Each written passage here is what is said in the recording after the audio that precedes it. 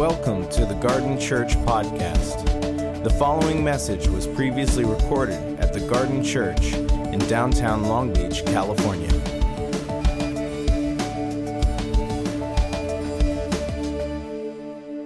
This morning, we're continuing our conversation in the book of Ephesians, Artists in Faith, thinking about the life that God is crafting. And we mentioned here a couple of weeks ago that in Paul's letters, he devotes largely the first half to theory and theology. This is what God has done. He does not, however, leave us simply with a celebration of the monument of God's goodness, grace, and faithfulness. He says, now, as a result of what God has done, here is what life ought to look like on the other side of that. It's not enough to Instagram the moment of God's grace and goodness. It is now now let's get to the gym of the Spirit and let's start to not just try harder, but train smarter so that we can live out the theory of the first half of the books, right? So in the book of Ephesians, he celebrates how we are adopted in Christ, how we are joint heirs with Jesus Christ. Think about that for a minute.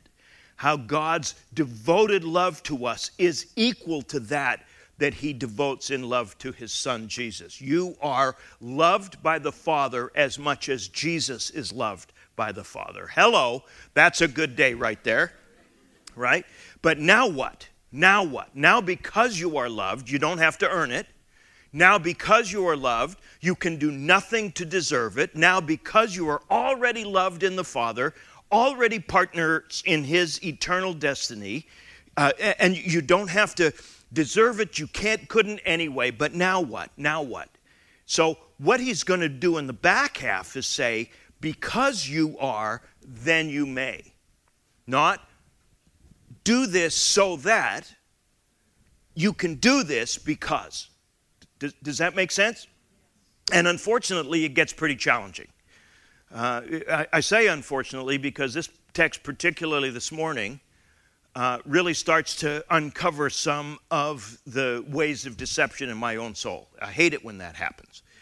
But it happens altogether too frequently in the back half. I love the theory. I love the theology. I love that everybody gets a trophy. I love that theology in the first half. But now Paul says, now this needs to affect your sexuality. This needs to affect the way you handle money. This needs to, oh, by the way, you've been forgiven? Yeah. So that means you need to forgive. In fact, your forgiving of others is demonstration that you get what has happened in being forgiven. You see how this works out? Anybody else offended already? It's like, I probably need to go to another church for the next 3 or 4 weeks because he just is ruthless on this. And why? Why? Remember, for Paul, the goal of your salvation is not your salvation. The goal of your redemption is not simply so that you can be redeemed. It's so that you and I can be restored to the purpose for which we were created in the first place, and now partner with God in saving the world. This is always instrumental. So he's going to use the language of righteousness and holiness. These are not 4-letter words. These are, for Paul, the whole point. Holiness is not about specialness, it's about usefulness.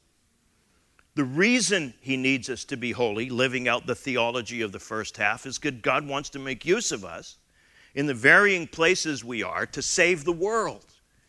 This is not unique to Paul. You will probably recognize themes from Jesus in this as well. So that's where we are this morning in Ephesians chapter 4. We have, a couple of weeks ago, celebrated the unity that is available in Christ. Then we delved into the diversity that flows out of that unity. I love how that works. But now Paul wants to get down and dirty with the lives that are going to disqualify us to be who we are. You've been adopted into the family. You've been picked up off the street, so to speak. You were astray. And y'all are rescue animals, right? You're all, somebody came into the pound where you were in prison and saved you, right? But now you have to live like who you now are, right? You've been adopted into royalty. Learn which fork to use.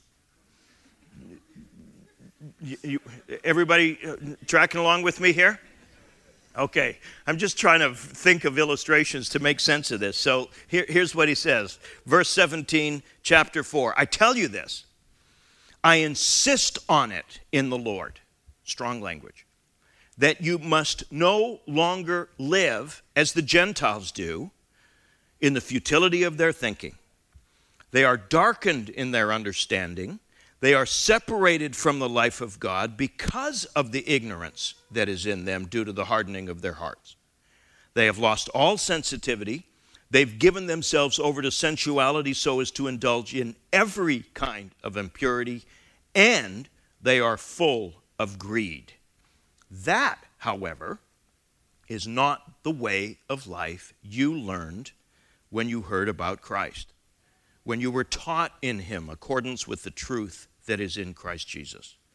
You were taught with regard to your former way of life to put off the old self, which is being corrupted by its deceitful desires, to be made new in the attitude of your minds, to put on then the new self, created, get this, to be like God in righteousness, true righteousness and holiness. This is going to get thick this morning. And I don't apologize for that. I just think if we're going to, the garden has always striven to kind of stay centered in its theological mindset. So I'm not interested in what I grew up with, which was clothesline preaching, hanging out everybody's sins. But I am interested in you paying attention, not for the sake of condemnation, but for the sake of conviction. How many know that guilt is a good thing if you've done something wrong? It's a great gift. Not good if you haven't. We need to train guilt appropriately, right? So Paul wants to draw us, not with condemnation leading to shame, but with conviction leading to repentance, so that, again, we can be useful in the work of the kingdom. You'll notice these themes. So he begins, I tell you this, I insist on it. He is standing both urgently and in his apostolic authority, talking about this from last week. There's an apostolic authority, and here he's calling for a change in lifestyle that reflects their new status. Clearly, this was not automatic. Old patterns, old habits, old practices, old patterns of behaviors are still in place. The muscle memory of destruction still governs much of what we do unless we are trained out of it, right? So you can take the Israelite, if you will, out of Egypt, but it takes a while to get Egypt out of the Israelite, right? Actually 40 years. You can get Israel out of Egypt overnight, but it takes 40 years to get Egypt out of Israel. You with me? And so he invites us to start to take this seriously, start to take the journey seriously. He insists on it because he recognizes what the stakes are here. He wants them to begin to act like the children of God that they actually are. Not to simply relish the fact that that's on their driver's license, on their green card, but that in fact this starts to work itself out in the grace and graciousness with which they actually have to live. I don't know if any of you are aficionados of Netflix, but this past year, Jude and I watched The Crown. Anybody else see that one? This celebration of the life of Queen Elizabeth, and as a Canadian member of the Commonwealth, I was there for her silver wedding, the anniversary of her coronation with my family. We were in London at the time, and so you always have this fascination. Of course, it's part of the paparazzi, part of the world that we live in, to have fascination with this. But what that series did behind the scenes was show us the journey. And whatever you make of it, whatever you think of it, but it was fascinating to me, the journey from when she was a child to when she became the Queen of England. the queen of the Commonwealth. And it was and sometimes a very painful, yes? A very painful learning for the sake of the monarchy, which was bigger than she was. And so this is what Paul invites us in some measure to. Yes, you are an individual with inestimable worth. Now, get over yourself. Like everybody else. Now, why is that matter? Because there's something as a part of the body of Christ for you to do. And you don't get there by celebrating your wonder. You get there by putting your wonder on the shelf and getting your hands dirty in life change. So this is what he invites us into. And he says, don't live like the Gentiles. Remember, for Paul, this term functions in a couple of ways. One, he's a Jew, so the Gentiles previously were viewed as those who were outside of the promises of God, etc., etc. Now and I love how he does this, he has in chapter 2 suggested that the idea of Gentiles is no longer necessary. The idea of Jews is no longer necessary. Because in Christ, there are no Jews and Gentiles anymore. So that frees him up to use the language of Gentiles to talk about people who are not yet disciples of Jesus.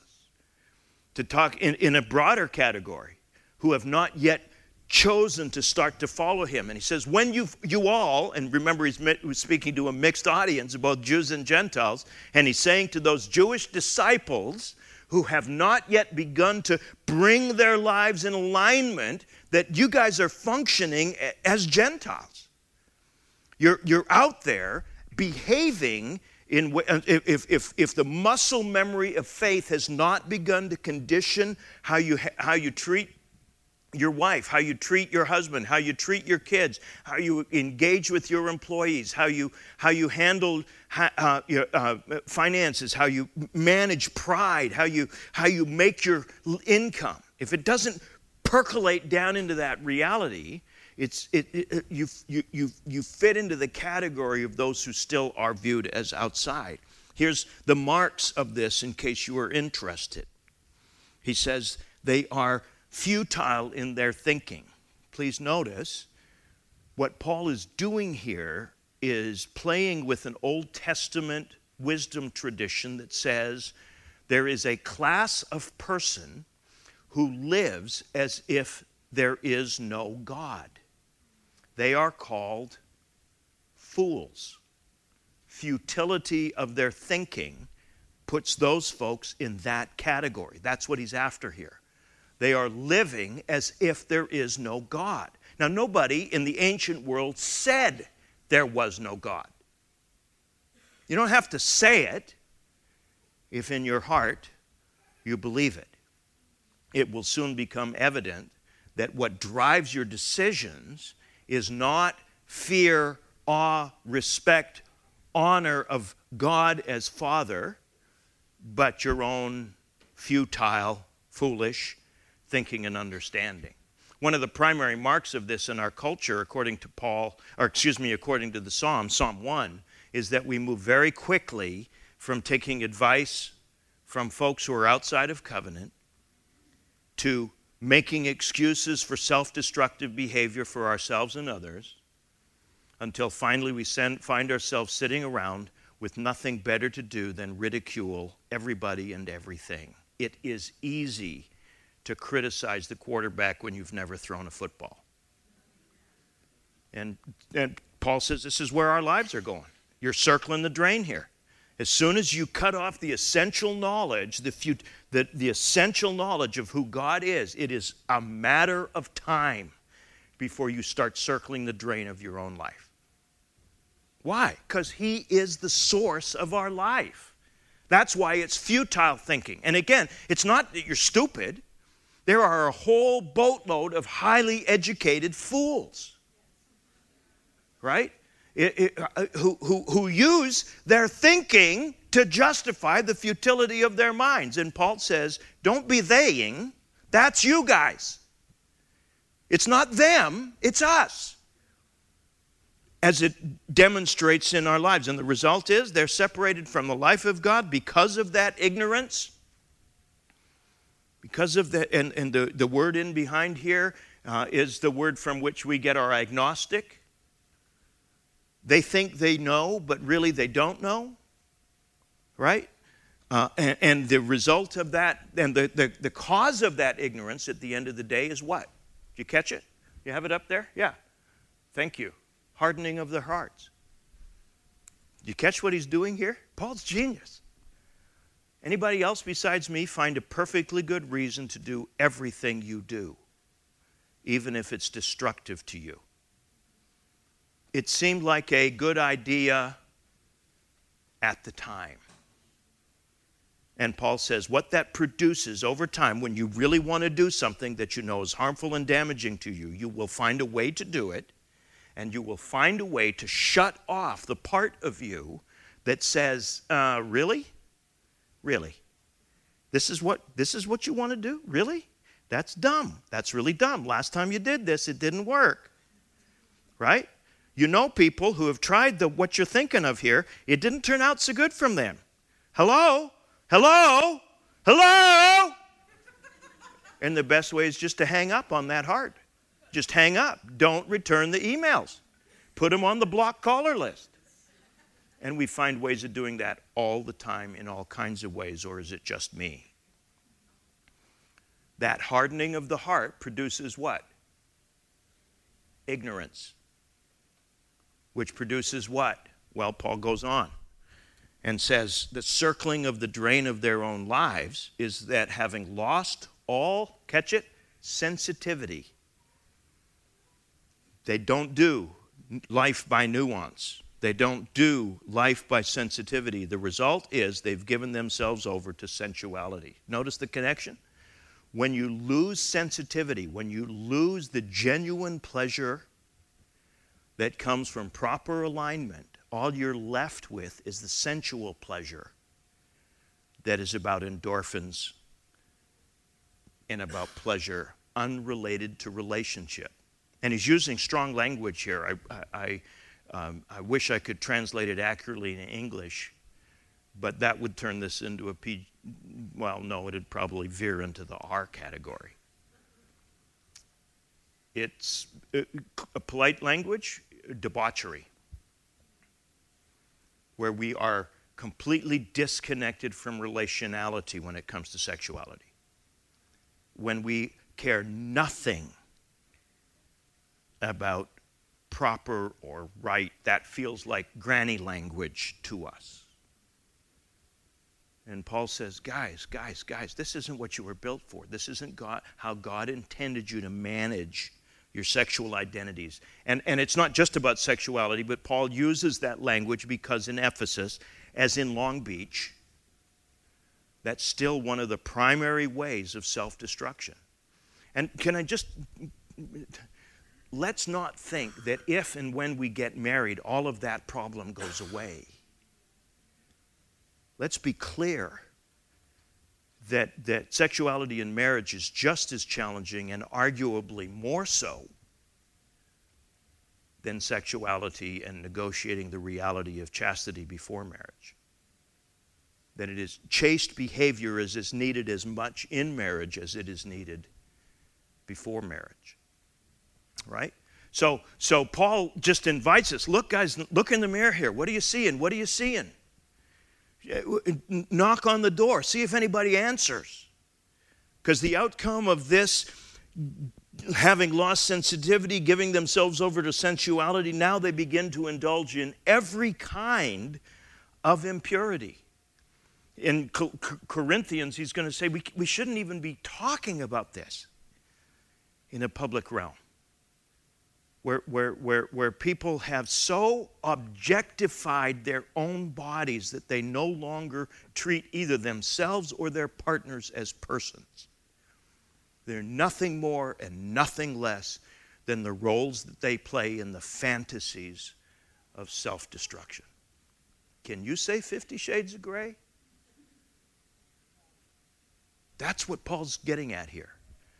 Unless we go them, let's remember, he's not talking to them, he's talking to the people who are already in the community of faith, already disciples of Jesus, who now need to start to train away from the muscle memory of self-destruction towards the muscle memory of righteousness and holiness. Is that making sense? And he invites us into this again.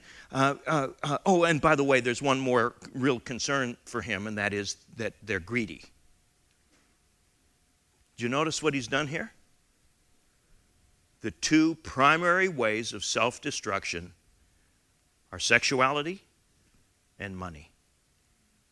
Now, fortunately, this is the ancient world, and we've dealt with these convincingly here in Long Beach. Yes? This is no longer an issue for us, so I don't know what Paul would write to the church in Long Beach, but not this. Duh. Not so much. These are still the demons we battle. These are still the dragons that roam the streets of our soul. Yes? Right?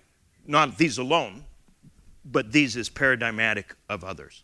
So, he says, this is not the way you learned life in Christ. This is not how you learned your life from him. This is not how you were taught in accordance with the truth that is in Jesus. In fact, you were taught to put off that old self, to stop it. And of course, it's not about willpower. It's not about trying harder. It's about training smarter. And it's about the empowerment of the Holy Spirit in your training smarter.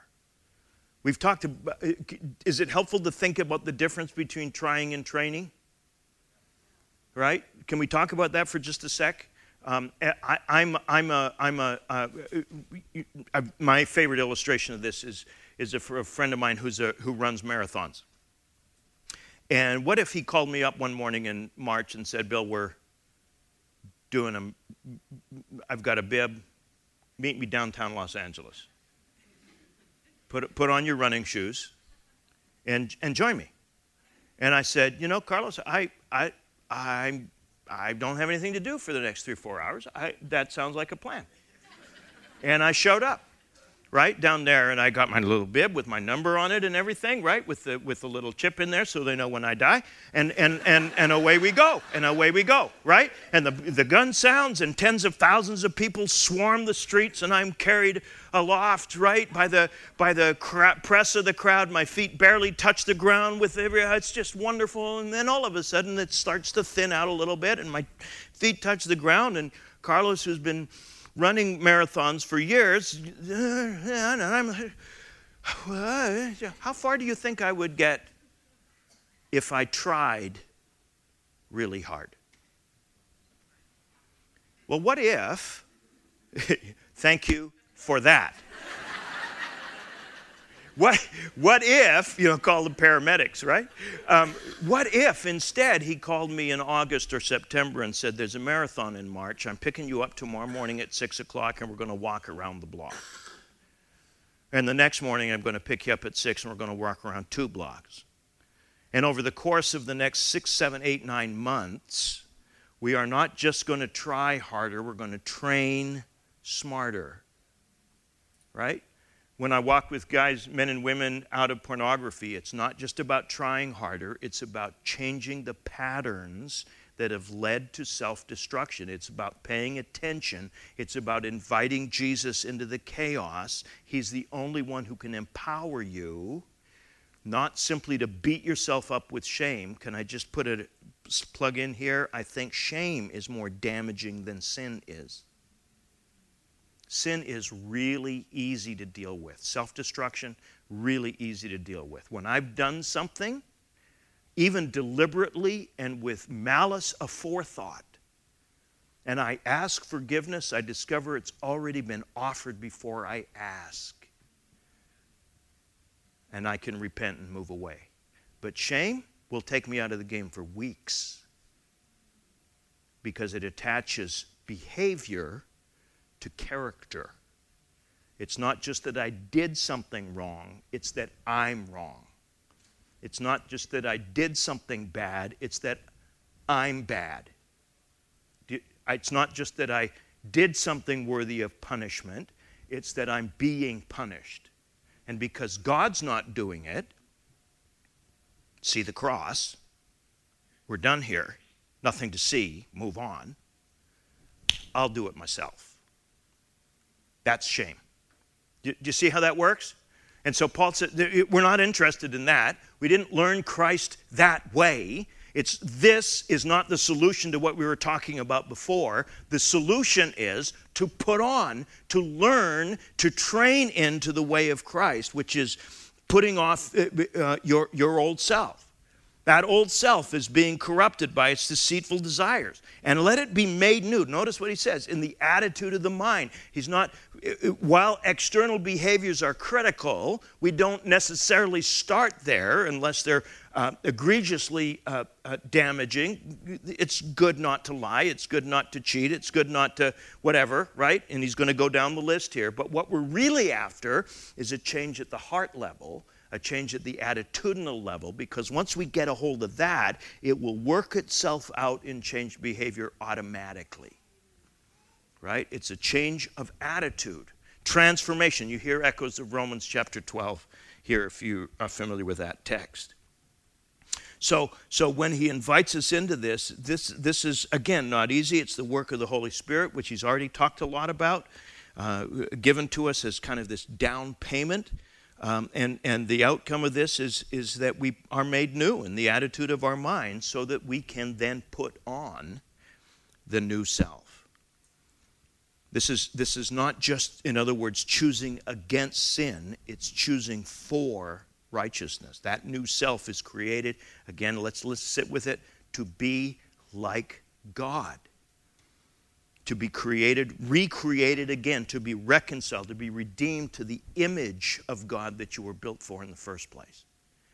Now, because we are so far from home, because our souls have been shaped, trained by conforming to a strange and foreign land, when the image of God begins to be restored in us, it feels strange and awkward.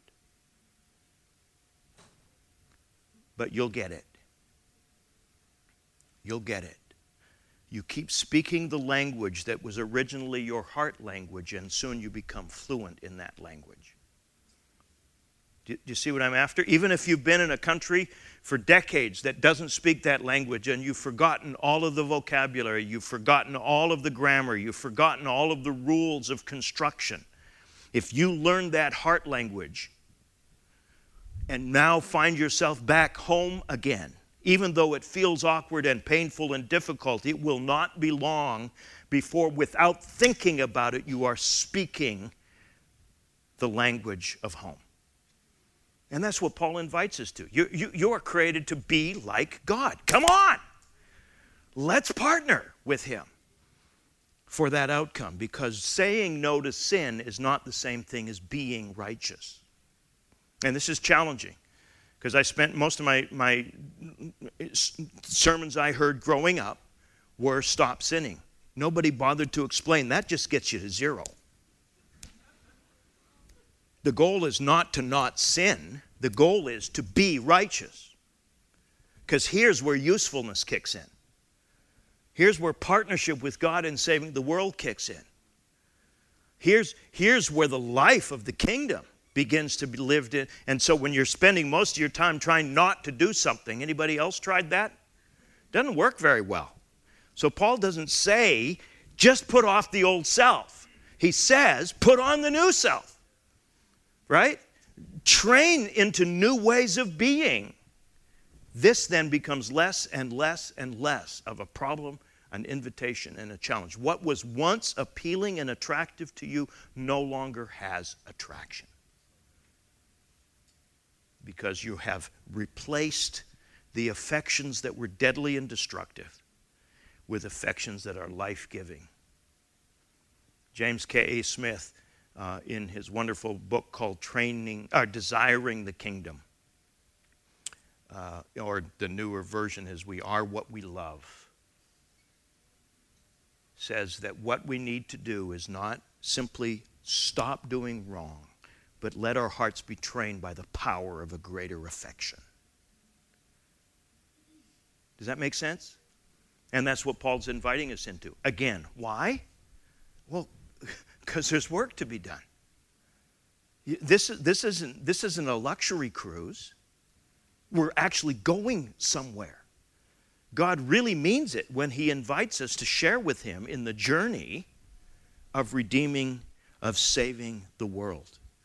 Holiness, then, is usefulness. If there's no fundamental difference in behavior, attitude, disposition between you and everybody else, you're not going to be helpful in saving them from the self-destruction.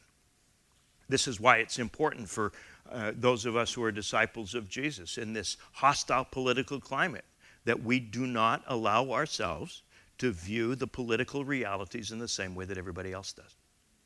We can't afford to, not if we're going to be useful. Do you see what I mean? That if there's no, Jesus says, what happens if salt loses its saltiness? It's not good for anything. What happens if light is covered? It functionally is not light anymore. Holiness, then, is not about specialness. It's about usefulness. Does that make sense? And sometimes that's challenging, isn't it? Because we've relegated holiness to religious language. No.